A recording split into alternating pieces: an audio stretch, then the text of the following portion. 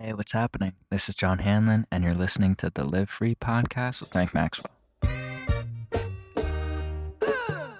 What's up, ladies and gentlemen? I'm Mike Maxwell, and this is the Live Free podcast. Thanks to John Hanlon for sending in this week's intro action. If you want to do that, just send me an MP3 to info@mikemaxwellart.com. Go ahead and just do it however you want, really, I guess. This is the intro. I don't have my paperwork around me. I am unprepared today, obviously. Shoot. Well, really, I just don't have my list of all the things that we talked about, which I guess if you listen to the show, you'll figure it out exactly what it is that we talked about, and it won't really matter anyway. Alright, well, my guest today is Mr. Chris Dyer. We met out in Miami, but I had actually known about his work a little bit before that. My a previous guest on the show, Mr. Skinner, he sent me an email saying, really go check out this guy's stuff, get him on the podcast. So we met in Miami and decided to set something up. I had planned to record while I was out there, but it was such mayhem and just wildness that there really was no time to even pretend to do that. So we talk about Miami, we talk about soccer, we talk about Peru, talk about visionary arts and sort of getting lumped into titles and being wild and then sort of pulling it all back together and being creative and shit. So, sorry I flubbed my intro here, but I'm sure it doesn't matter all that much. Make sure you go follow us on Twitter. You can follow the podcast. In fact, go follow the podcast on Twitter. Do it. It's at Live Free Podcast. And if you want to follow me, at Mike Maxwell Art.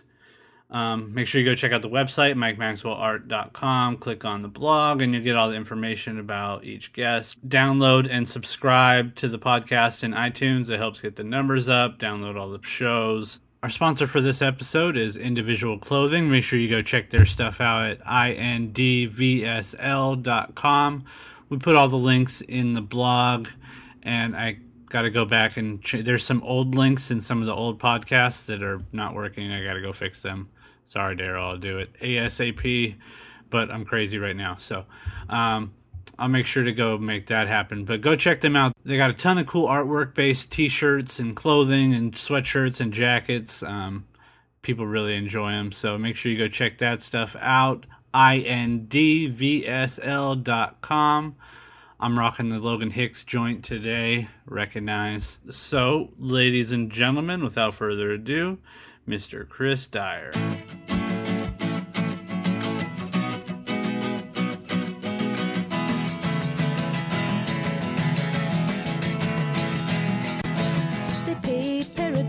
Put up a parking lot with a pink hotel, a boutique, and a swinging hot spot. Don't it always seem to go that you don't know what you've got till it's gone? They paved paradise, put up a parking lot. All right, let's give Chris a call.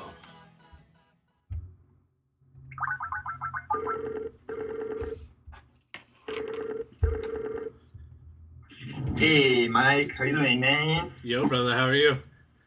I'm good. Good, very good. Try to get my mug up in the screen. Oh, there you go. Sweet, you got a haircut. Yeah, my girl cut my hair for me. Sweet. I get my hair cut by my wife too, but that only happens every 5 years or something. I know. Do you have to trim those things? You got some massive dreadlocks. Yeah, when it gets to my waist, I cut it back to my shoulders. I don't erase the dreads, but I don't let them grow past my waist because that's just retarded. How long have you been growing them for? 11 years. Wow. Yeah. 1 second, my cat is just whining at me. Okay, you want in or out? Okay, 1 second, I'm just gonna kick him out. Yeah, no problem. There you go now. Yeah. All right. It's Sweet. Sorry about that. That's okay. I actually just went and dropped my dog off with Crystal right up the street at her work. So, because he does the same thing. He's like, I'll be in your face while you want to record, and then when you're just chilling, I'm just gonna go chill too. Yeah, totally. I don't know. My cat is awesome, Leon, but he just needs lots of attention. So, whatever. It's all good. So back to your dreads though. Do you ever have the problem, like, you know how like girls with naturally big breasts sometimes have trouble with their back? Do you ever have any trouble with, because they gotta weigh a lot, right? You have any trouble with your neck or anything? Yeah, I got a pretty thick neck because of it. I get backs once in a while. It whacks me off for skateboarding. Like especially when I'm doing mini ramp, I'll already be going the other direction, but the dreads are still going on the direction that I first went. So, like, and I'm tall and all fucking out of balance to start with. So yeah, it bugs me up, but it's fun, whatever. Yeah, it was something I was thinking about. Like it has to change your center of balance somehow, especially skateboarding all the time. Yeah, totally. I like to put them up so it's like falling onto me as opposed to pulling my head back, or I don't know. It's it's weird, but I'm so used to it I don't really think about it anymore. Yeah, right. So you and I just met in person out in Miami during Basel Week, but before that it was really weird. As soon as I got off the plane, I jumped in the car and went right to the Fountain Art Fair, and the driver, as he was getting my luggage out of the back of the trunk, he's like, "Man, you shouldn't walk around here with your luggage. It might not be safe for you, right?" And it was weird because that corner was like crazy busy that whole week. But when I got dropped off, it was dead quiet. There was nobody out walking around. Nobody in Wynwood. Yeah, in the Wynwood area, right on Miami. Like, okay, cool. They dropped me off at Miami and 24th right there. Were you afraid? Well, I wasn't that scared, but like it concerns me when other people are concerned. You know, like I can sometimes pick up like, oh, well, maybe there should be some genuine concern. But at the same moment I got dropped off, my cell phone decided not to work. Like it just like took a dive and didn't want to, just like a computer crashes, it just crashed. So I couldn't get a hold of anybody. So anyhow, we ended up meeting in that lot right where I got dropped off to paint for the Wynwood wall. And I had recognized you from my brain, because you're like we said, your dreads are pretty recognizable, but I couldn't place how I knew you. And finally I figured it out after we had started, like, we were painting for a little while. It like clicked that one of the past guests, Skinner, had sent me like this email saying, "Hey man, you got to talk to this guy, super cool. Go talk to him." So it was on my list of things to do, but as lists go, a lot of times it gets pushed to the side. So I see you and I was like, fuck, I know this dude's face, because when Skinner had told me, I went and looked for some stuff, and then you guys had made a video when you guys hung out.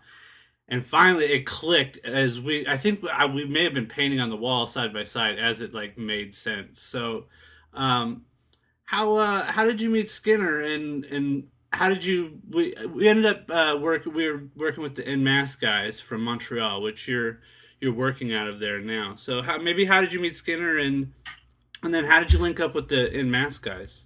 Well, first of all, I'm happy that I will be remembered as the guy who slapped Skinner in the face repeatedly. Yeah. Yeah, it's funny. Like, well, Skinner, I don't know. Like, sometimes when you just see a soul that vibrates at the same frequency and you can see it through their art. I didn't know who he was or what, but this art, even though its subject matter is radically different from what I do, the colors speak to me. It touches something in me that has that like 80s kid sort of vibe. So, I'd see it in the net, and I had it as my screen saver or whatever, and a friend told me, "Yo, that's Skinner's art." I was like, "Oh, I don't know that artist." He's like, "Yeah, well, it's on your fucking computer." It's like, "Oh, great." And so I checked him out on Facebook, and I was like, "Sick, more of this stuff." So I just hit him up and be like, "Dude, great art." And then he checked out my stuff, and he's like, "Oh, I love your art too." And I sent him my doc, and he liked it, and he said, like, oh, whenever you come to Cali, come and hang out with me. So I was in Cali last summer doing some shows, and I was like, oh, I'll stop by Sacramento, and we got to hang out for some days. And he's got this little art playground, and we had a lot of fun. Nice. Yeah, super nice guy. You're up in Montreal now, and maybe we should jump back. You were born in Peru, but you left Peru when you were pretty young, right? I was actually born in Ottawa, and I was then taken to Ottawa at age 4. Okay. And then from 4 to 17, I grew up in Lima, Peru. So yeah, I had 2 culture shocks in my youth, which sort of fucked me up. But I think I've come to grips now with reality. Yeah, sure. Was that jump from?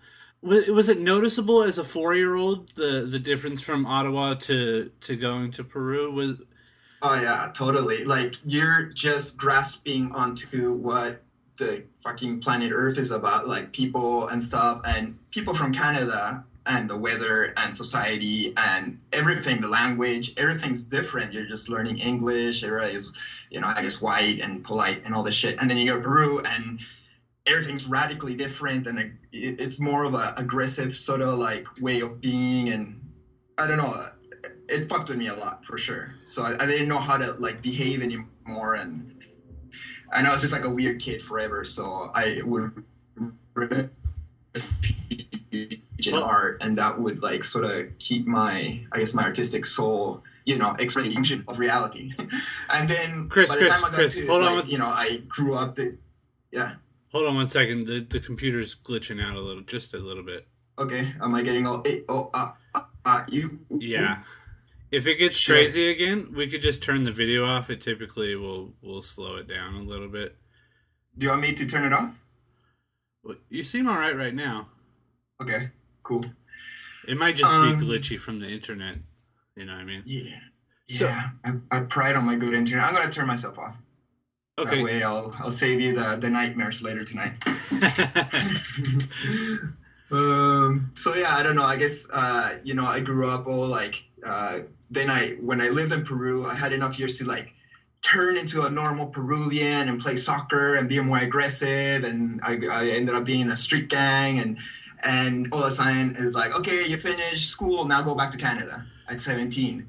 So then I go to Canada, and I'm fucked up once again, because by then I was Peruvian and I didn't fit into Canada. I was like, oh my God, this place is so boring and peaceful, and people are too nice, and fuck, no surfing, no soccer, no street gangs.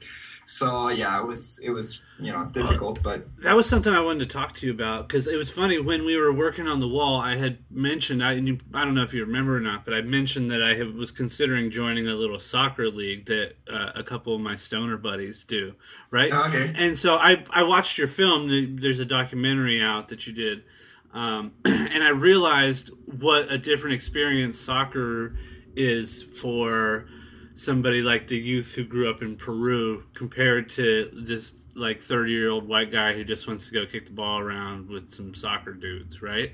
Like, yeah, totally. The experience is 2 wholly separate things. Can you talk about a little bit about like what it was like that youth culture involved in like how street gangs were revolved around soccer teams, and there's a sort of interconnection there, no?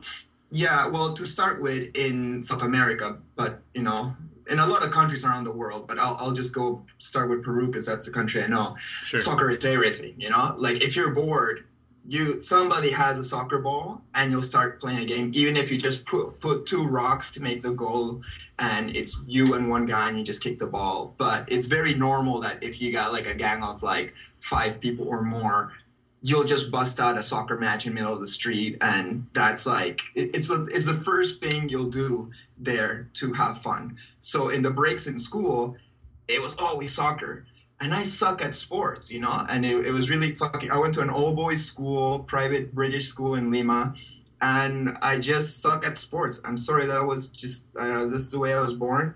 But that sucks, because they never treat me like a super nerd that I was. But they don't have to discriminate on me just because I don't know how to kick a ball. Right. And once again, that's what made me go back to art. It's like, well, fuck them. I'll just sit on the side of the soccer field and do my drawings, and that will keep me happy. And it did.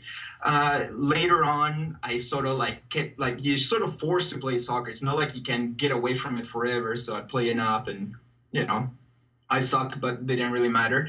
And then all my friends started to go to the soccer stadium to see the real teams. And then I would start going with them and just to do something. And then what was cool is that there's this huge fucking hooligan movement there that supports each team. And I actually really love that part of it because it's so wild and crazy, and you got us tribunes and everybody's jumping and singing and going nuts and fucking it's such a fucking huge crazy energy of people supporting their teams. And I love that vibe. I was like, wow, here I can go fucking nuts. It's like a metal concert, but looking at a soccer match at the same time. Do you think there's something primal about that, like a sort of harken back to a sort of primal, sort of tribal mentality? Oh yeah, definitely. There's this huge fucking caveman destruction monster kind of vibe going there, and when you lose a match or even when you win it, you just go out and you fucking just want to beat the crap out of the people who support their team, which sounds retarded for us because we are a first world country that doesn't dwell in such petty matter. But when you're poor and you're like, well, life's fucked already, we're poor, we're struggling, let's go out and fuck some shit up. But with that said, we see that still in Canadian Hockey League, in when hockey teams go crazy. We see that in America with basketball and football teams. Cities, there's something that happens in that sort of rally around the team especially group mentality, particularly group mentality, mob mentality. When you grab a bunch of people, put them together, you lose your individuality in a way. And if you all bring out the fire, anger out, and you're like, fuck, we lost our team, let's fucking go. And you just not even yourself anymore, you're just fuck yeah, ah! And you're running, and you fucking break every car in the way and break every window, and if the enemy gets in your way, you'll fucking throw rocks at them. And it's actually really fucking fun for a teenager that has all this fucking destructive frustration energy in them. So I was super into that vibe for a few years. Till my parents are like, okay, dude, go to Canada where things are more peaceful. Enough trouble for you. So what's up? You did that at 17, you said? You went back to Canada? Yeah, they sent me to live with my grandmother. And yeah, that sort of sucked. I didn't have friends for 5 months. So for 5 months, I was just living in my grandmother's apartment, drawing cartoons. I wrote a book. I just watched a bunch of fucking North American TV to try to learn about the culture. And then eventually I met a couple of drunken bastards in my college and, had some fun with them. And this whole time you're drawing constantly. There's something about, I think, those early drawings that I saw that are definitely, it's very, it's a narrative. It's, you're almost you're making documentaries on paper in this sort of, standard, illustrative book method, Yeah. Was recording history something that was important to you at that time, or was there? It's always I got this natural need to express myself and record reality. I don't know why I want to capture the now constantly, but I'm always stoked. Whatever I'm doing, I'm so stoked. So at the time when I was doing those comics or graphic novel sort of style, it was about recording my street gang days and also my surfing adventures with my surf team that I had. And, I love them so much. And then all of a sudden it's all removed from me. It's I lost all my friends in a day to be in a place where nobody knew me. And there was no surfing, and I would buy all these surf mags and be like, oh man, I miss it so much. So it's I gotta live in my imagination to be back with them. So at least I'll draw them and recreate all these stories that I loved so much. So I'll never forget him. I'm so happy I got him because by now I already forgot him in my brain. Yeah, drawn. That's something that's interesting, I think, for artists, giving themselves a sort of a pictorial history that they can go back and remember things, because we think a lot of times that our memories are sound and we remember everything perfectly, but really our brain just kind of mashes everything up and you don't really get a good sense of what memory really is. And if you get an opportunity to go back and look and see some of the written observations, or these pictures that you make, you get a better sense of what reality was back then. It's hard to jump back and see it in our minds clearly. Yeah, anyway.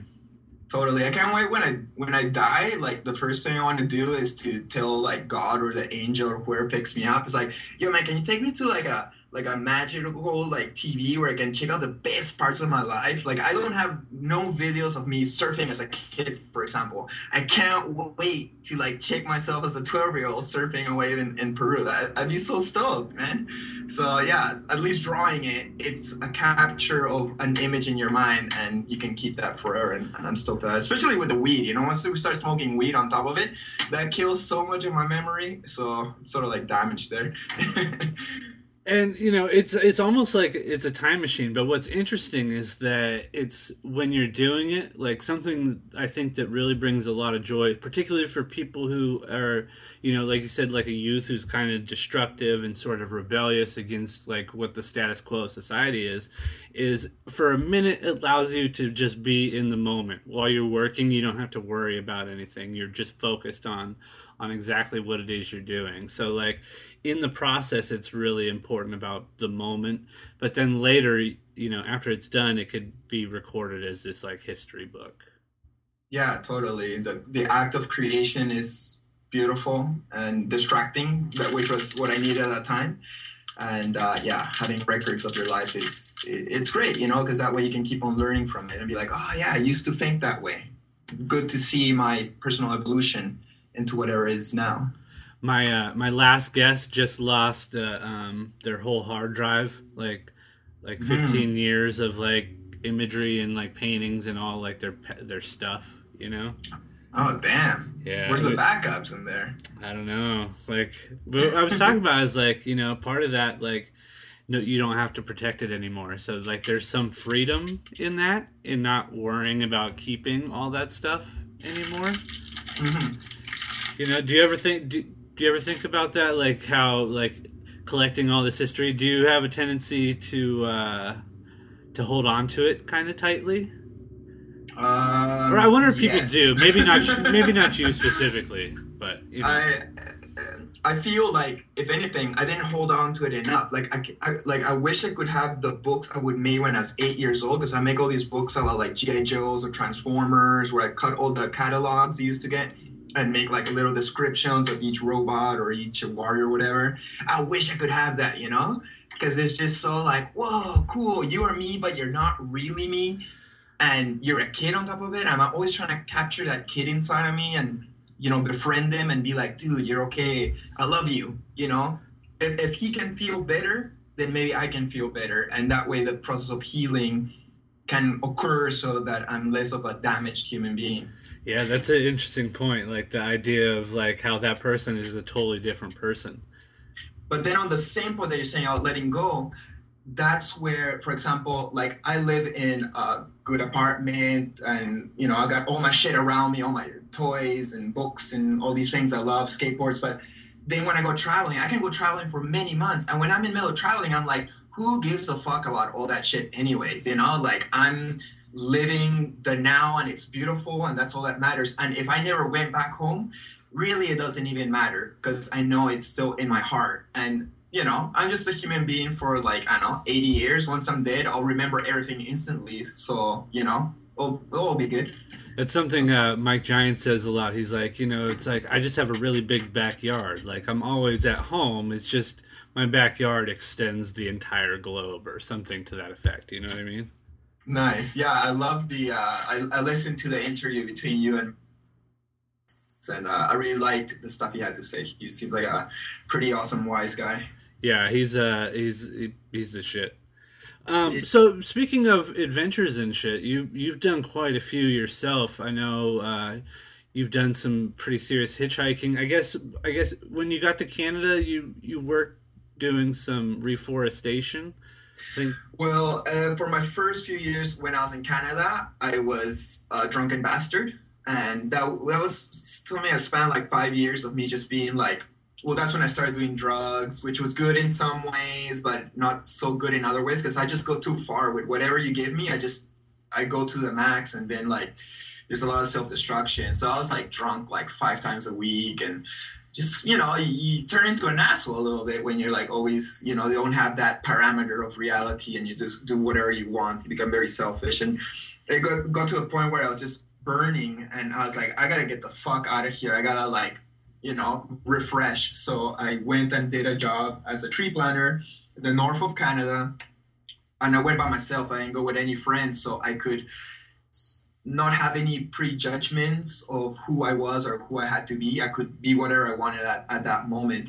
So yeah, tree planting definitely was a great experience where I got to like see who I was and who I wanted to be, and learn from nature, and just observe that the reality of the world is nature, not the fucking city masks, concrete fucking structures that always surrounded me all the time. And that was a really important lesson to have. And with that inside me, I got this new thirst for traveling. It's like, okay, what else is out there? All my life I've been missing out on this. What else is out there? So that's when I went hitchhiking, and I loved it. And I could see how life was so synchronistic. When you hitchhike, you never know who's going to pick you up.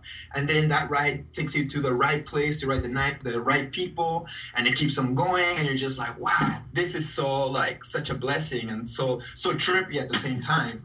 how great is hitchhiking? Like the stories that you get, like the people that you meet. Like I once got picked up by this person and said, if you're brave enough to get in, I should be brave enough to pick you up.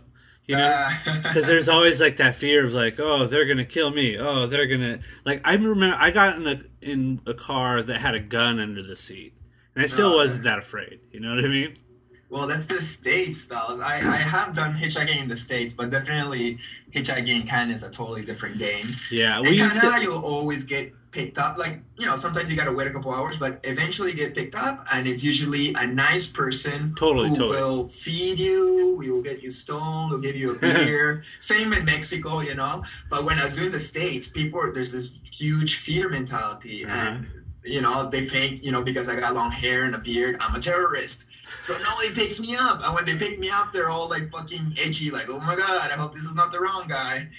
So, but no, I've never had one bad thing in the many years of hitchhiking. No, I haven't. And, with the first two examples said, like, I've had like lawyers and doctors and like surf dogs and vans and like all kinds. Like me and my homeboys used to just hitchhike down to the beach every weekend during the summer or whatever, Mm-hmm. Just like a half-hour hitchhike or something there and back. But you still get to meet like these really interesting people.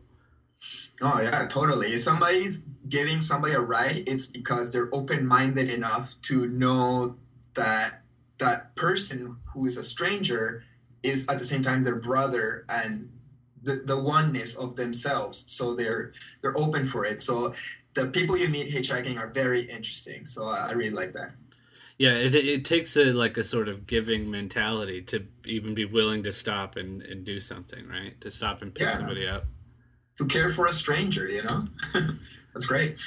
Yeah, we don't see that. It seems like not to toot our own horns, but like creative types seem to be almost more empathetic. It's not even like they're more empathetic, but maybe almost more in tune to be able to recognize somebody else's suffering. Well, we're more sensitive, and I don't want to say like every artist is spiritual, but that sensitivity also makes us a little bit more in tune to the soul that's in everybody else. And at the same time, because of our sensitivities, maybe I wouldn't say every artist, but maybe a lot of us suffer, or we can feel our pain a little bit more. And when you feel your pain, you're like, damn, I don't want this pain, but I don't want this pain for anybody, like this sucks. This sucks for me. I don't want anybody else feeling this way. So even if I suffer, if I can make somebody else not suffer, that's great. That makes me a little bit happier. And in that way, I think art is it's a giving to oneself, to your own healing, but it's a giving to the world. It's like, here is my insights to you. and hopefully this helps you, and vice versa. We heal from other people's arts. Did you notice any of those types of like emotions or feelings as a youngster, like before you decided like art was like a thing, before you were like, oh, this is this career path? Well, I didn't really like intellectualize art. I just had to do it, ever since I was like conscious of being a human being. I had to make stuff. I would make like a robot out of garbage, or a clubhouse out of the furniture in my room, or or just draw or paint, or I had to keep busy that way because I was not doing sports and all the other kids were doing sports, so I had to do something. And the whole like idea of like, oh, this could be a career, I guess only came when I was 17. My parents are like, okay, we're gonna send you to Canada, start choosing a career. And I'm like, fuck, all I really enjoy is to make these surf cartoons, so maybe I'll get into animation. And that didn't really work out because my skills weren't good enough to get into an animation school. But then when I was learning more fine arts, I was like, I actually like this better, So, and then once I become more of a fine artist, or whatever you want to call it, I was like, okay, what's the intention behind this? What's the purpose of my life? Am I an artist? Why am I an artist? How am I gonna help the world with my art? Am I going to live in a selfish way where I only help myself make money and die? Or going to use this as a tool for my own growth and to make the world a better place, which needs it so badly, So, yeah, I guess that's the process of that. Did, I know in the film you show a lot of your travels. I know we were just talking about hitchhiking. I noticed you went to a lot of different, like ancient temple spaces. Like you visited the pyramids in South America. You've been to the pyramids in Egypt. Did you go to Thailand? Yeah, I did a 6 months in Southeast Asia. So there's the Angkor Wat ruins out there, and those are amazing. So what type of, for someone like me that looking in on that as an outside observer, that takes a tremendous level of brevity. You need to be brave, it seems like, to do something like that.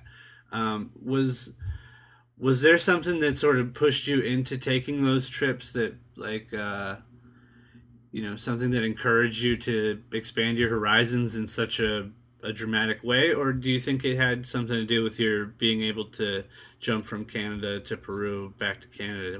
Did it make that sort of leap easier for you?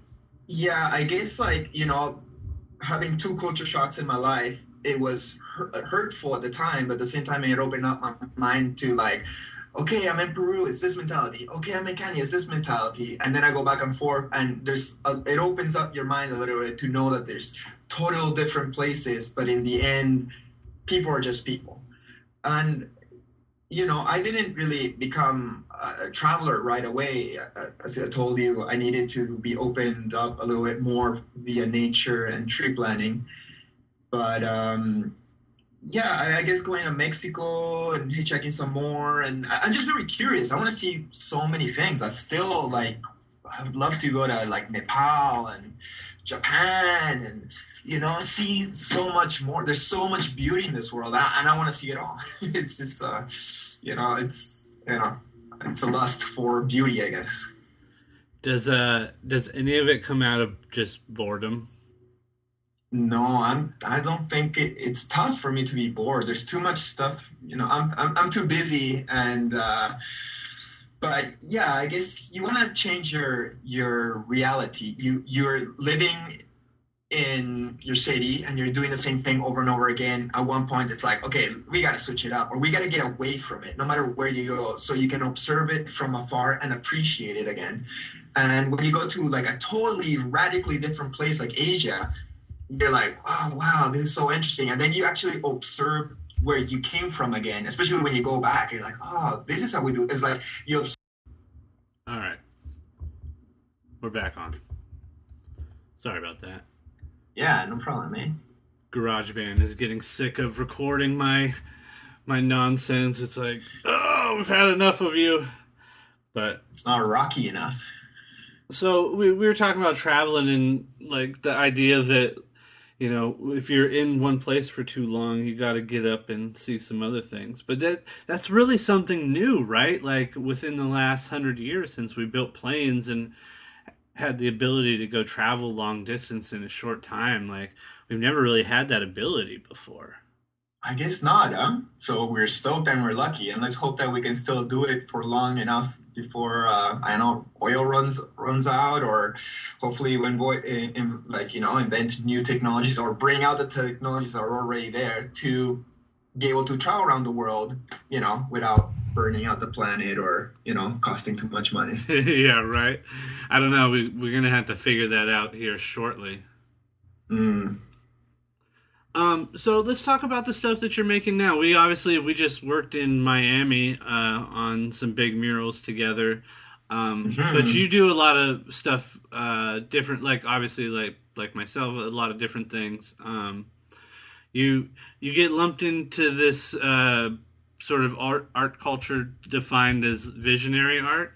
Do you get is it weird to deal with like titles and stuff like when you get bunched into like a group, or does it feel? Yeah, it's sort of weird, but at the same time, you sort of need it because like you're looking for your audience, and audience doesn't. Sad to say, like sometimes audience looks for individual artists, but they say like, "Oh, I like lowbrow art," you know, or I like visionary art, or I like whatever skateboard art. So they look at that kind of art, and then they look for other people in that genre. So, you know, I guess I feel sort of like, you know, blessed that me being from Montreal, Canada, east of Canada, so far away from the epicenter of visionary art, which is the west coast of the States, that they would like what I'm doing and they invite me to do events with them out there, many times flying me out there just so I'm present. So, you know, I'm stoked, you know, and it seems like a well-intended group of people who want to use their art for the spiritual awakening of the planet. So, you know, that's the good part. And yeah, at the same time, I don't like boxes, you know. You know, I don't like to be like, oh, Chris Dyer is a visionary artist or a skate artist or a this or a that or a guy with dreads, so he's a Rasta. Or like, I hate titles, you know, like I am me, I'm a unique person as anybody else. But, you know, once again, communities are good. They help you out. You find people who like that kind of art, and then they can look at yours, and hopefully you can then find clients that can help you sustain your lifestyle. So, you know, I just take it as a blessing.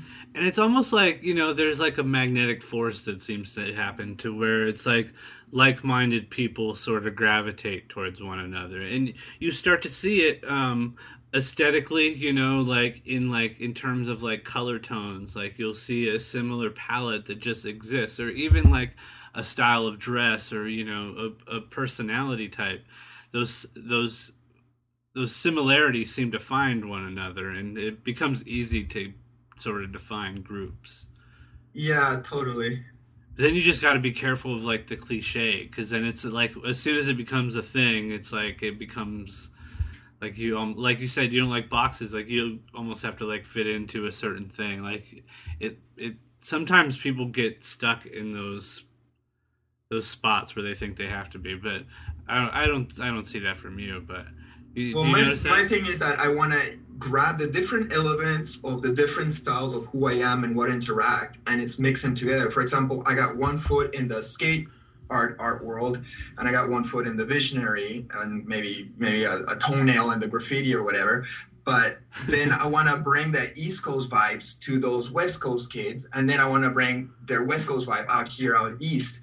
Because what I'm doing here in Montreal, no one's doing it. And then when I go out west, I'm the weird guy, the weird visionary who skates and is like, you know, a little bit different, and topics are more like from the street as opposed to this airy-fairy sort of vibes.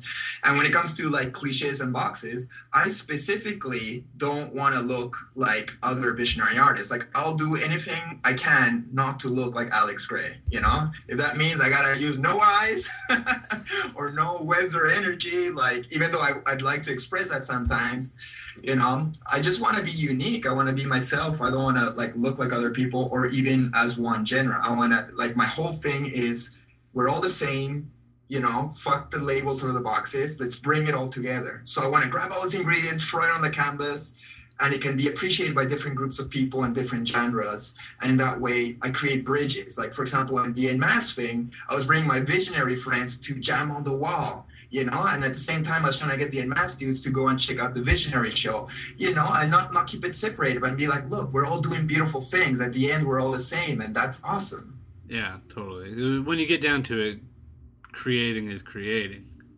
Yeah, totally.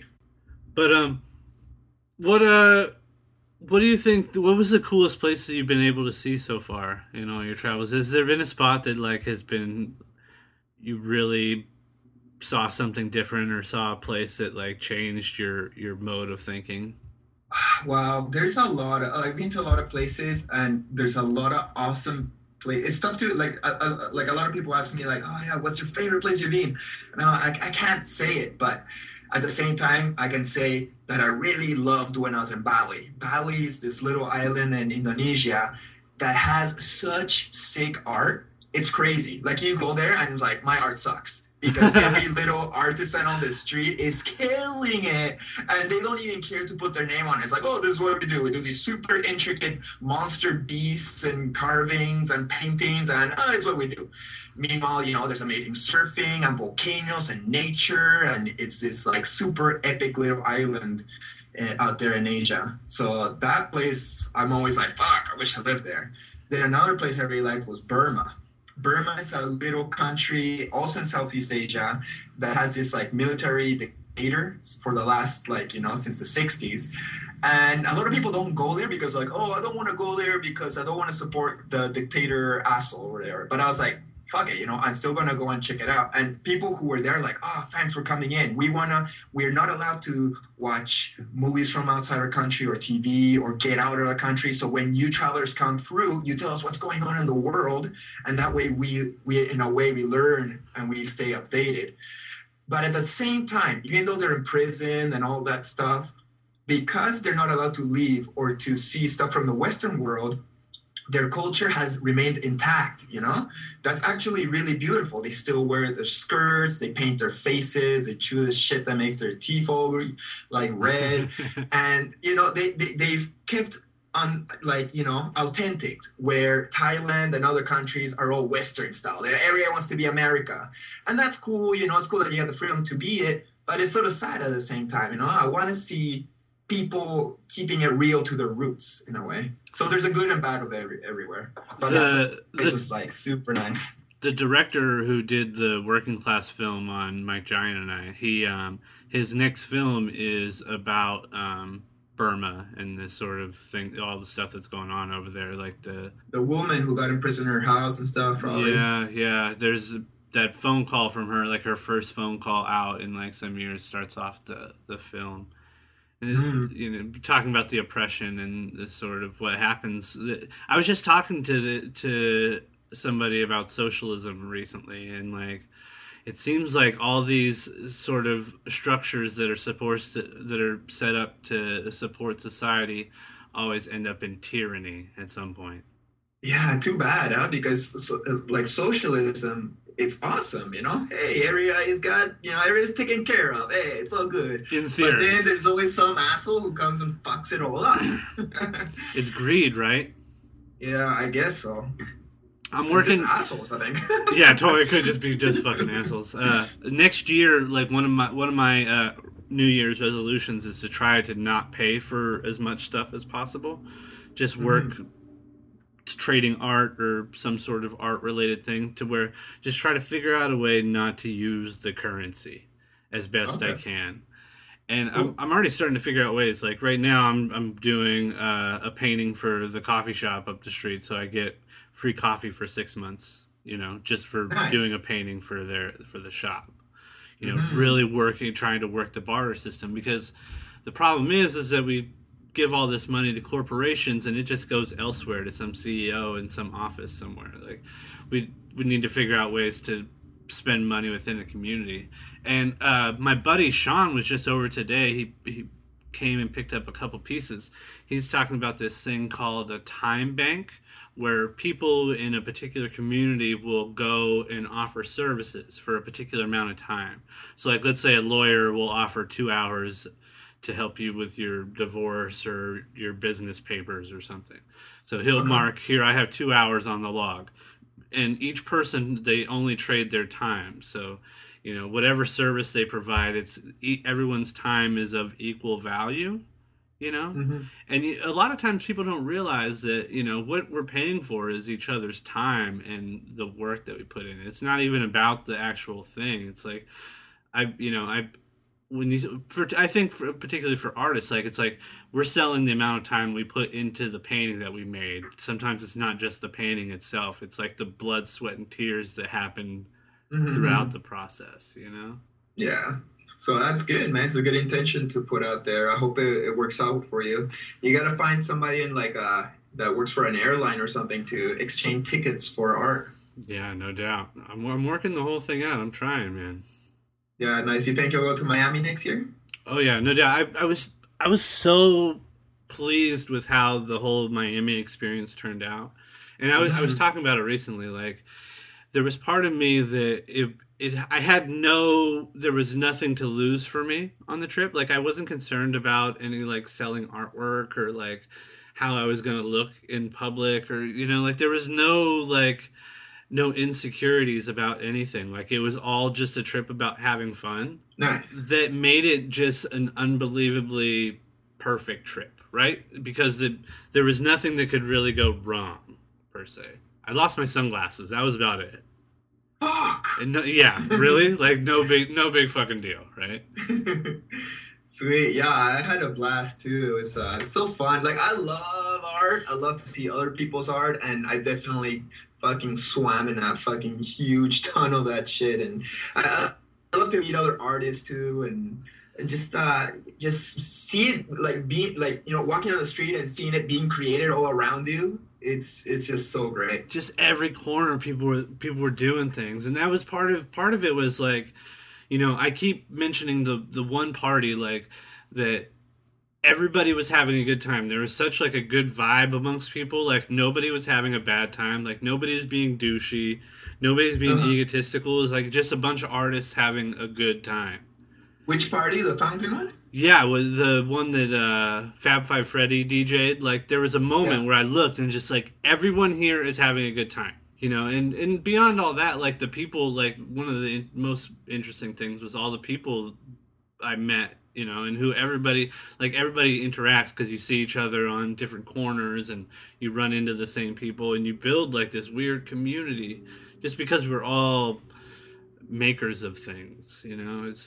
It was a very interesting, you know, and I'm sure it's weird for people who are locals there to see it build like that, but like, for me, it was exhilarating, kind of like rejuvenating, even though like I've kind of been bummed on art lately, but like, it just hasn't been that rewarding to me. I just posted like the martial arts have been more rewarding to me recently, like, just in terms of like, you know, like, gratifying, you know. Well, you gotta switch it up. The same with traveling to get away from your normal environment.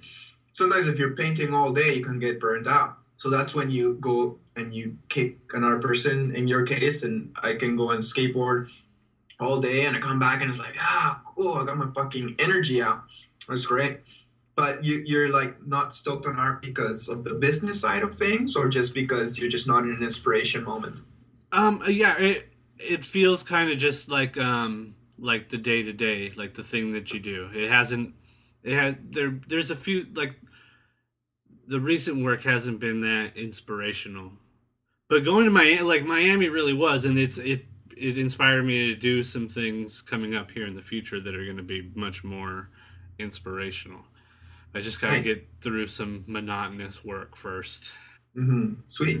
But I'll be back. I was just thinking that, like, you know, like a little bit of the sheen had worn off, you know, like a little, like, it just feels a little less exciting, but maybe it's just me getting old. Then you just try something radically new. Yeah, and, totally. You know, sometimes you gotta start from zero and it's not so great, but it's like, but at least, for example, I got so stoked 3 years ago when I started doing spray paint, because I never really tried it before, because my brother's a graffiti dude and I wanted to give him the space to just do that. But then I learned spray paint and I'm still not that great at it, But every time I do it, I can see myself improve, and it gets me so excited. It's like, oh, cool, yeah, I can see my improvement. Well, on acrylics, I've already sort of like plateaued in I'll always get better, but it's the advancements are almost unnoticeable. So I don't know, maybe like a new medium could like get you stoked again. Huh? Well, that's what I'm saying. That the martial arts have been that new medium. It's all about every single thing is just about finding that moment, like being in the moment, and it's these specific things like concentrating on a particular move or concentrating on a particular brushstroke. For me, it's all just being right there at that particular moment. That's the important thing, and having fun too. Like I think that's been the biggest thing. Like painting hasn't been that much fun lately. Outdoors has been fun as shit.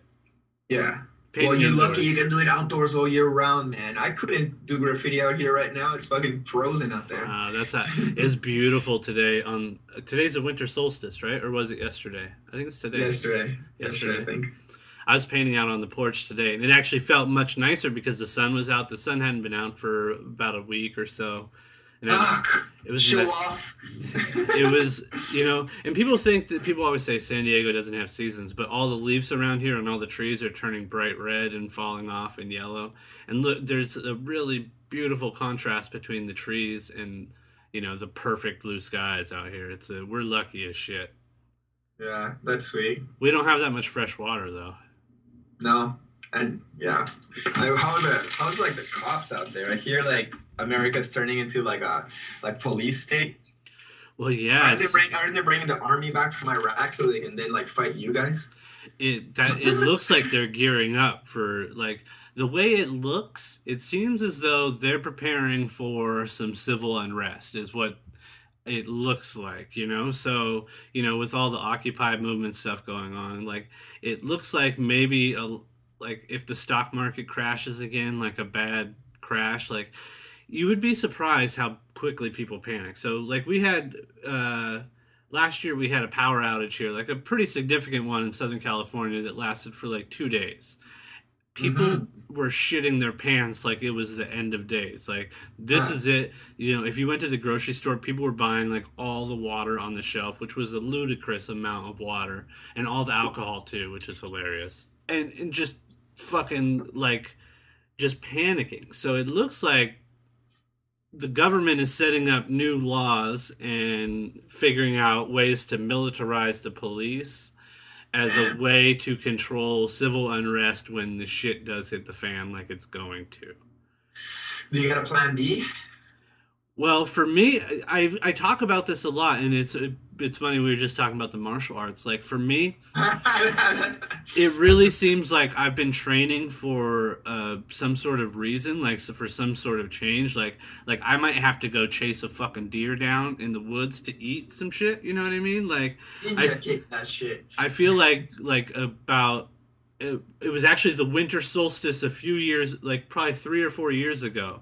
I decided to improve both body and mind, and in trying to improve my body, I was flabby and fat and out of shape, and just couldn't move well, and I made a conscious choice, it seemed like on my own, but as it progressed, it felt like I was preparing for something, not just like trying to better my health or like get less fat.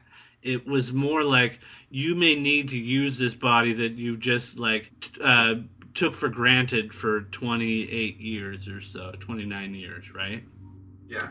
And it's like this sort of thing, like if grocery stores don't work tomorrow, like if there's no food, you're going to have to figure out a way to get food. And if you got to walk fucking 5 miles to go find a food source, a lot of fat motherfuckers who have been just sitting on a couch or in an office somewhere aren't going to be able to do that, and a lot of people are going to freak the fuck out, probably die, or just go batshit. And it looks like they're building up the police to be more militaristic, and also bringing the military in to act as a police, which is crazy. Like they just passed a law, basically making it to where U.S.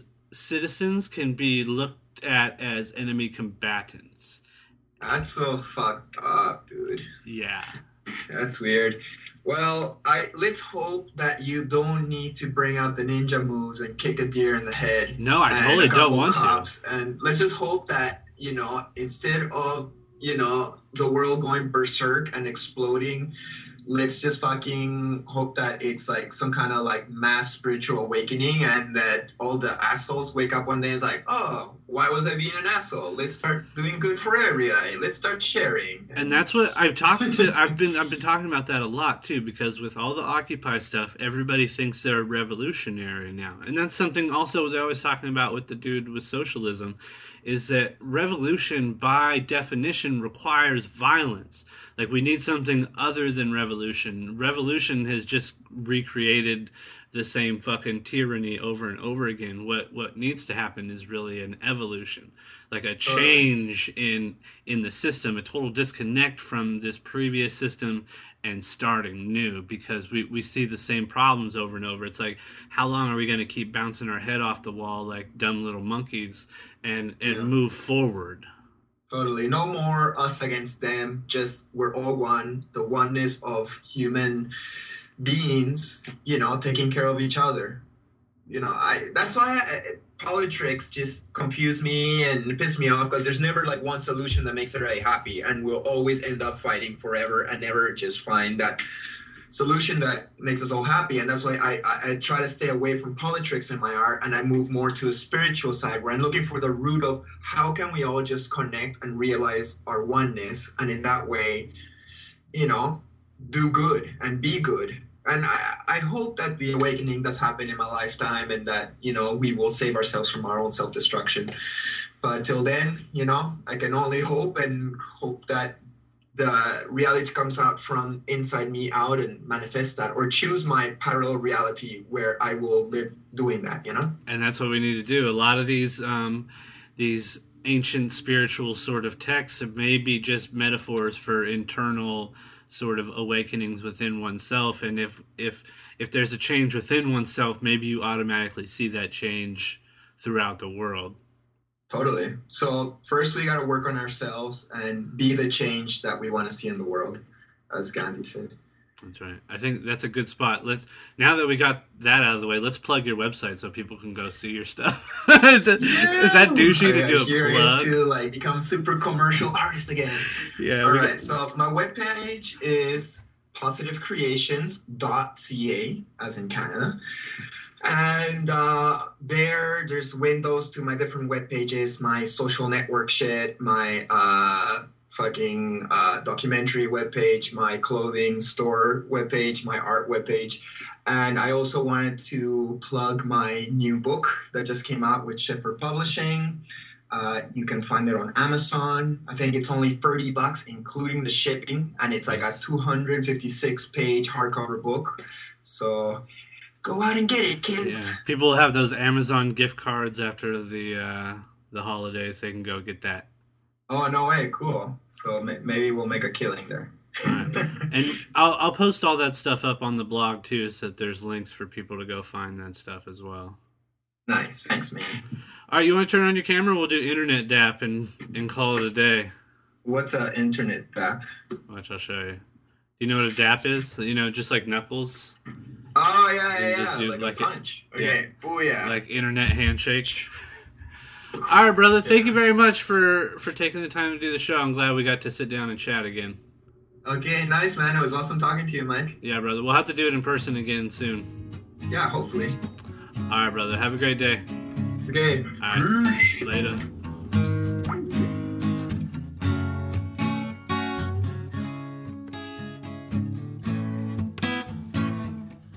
Every man got a right to decide his own destiny.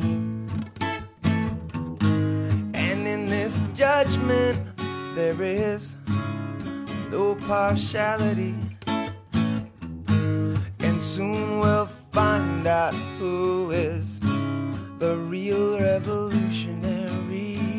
And I don't want my people to be tricked by mercenaries. Brother, you're right, you're right, you're right, you're right, you're so right. We're gonna fight, we're we're gonna fight. We're gonna fight, fighting for our rights. Not the dreaded in a Zimbabwe, set it up in a Zimbabwe. I liberate Zimbabwe. I liberate Zimbabwe. No more internal power struggle. We come together to overcome a little struggle, and soon we'll find out who is the real revolutionary. And I don't want my people to be contrary. And brother, you're right, you're right, you're right, you're right, you're so right.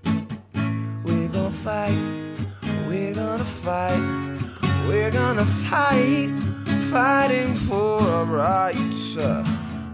I dreaded in a Zimbabwe, set it up in a Zimbabwe.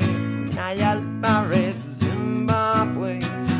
I liberate Zimbabwe. I liberate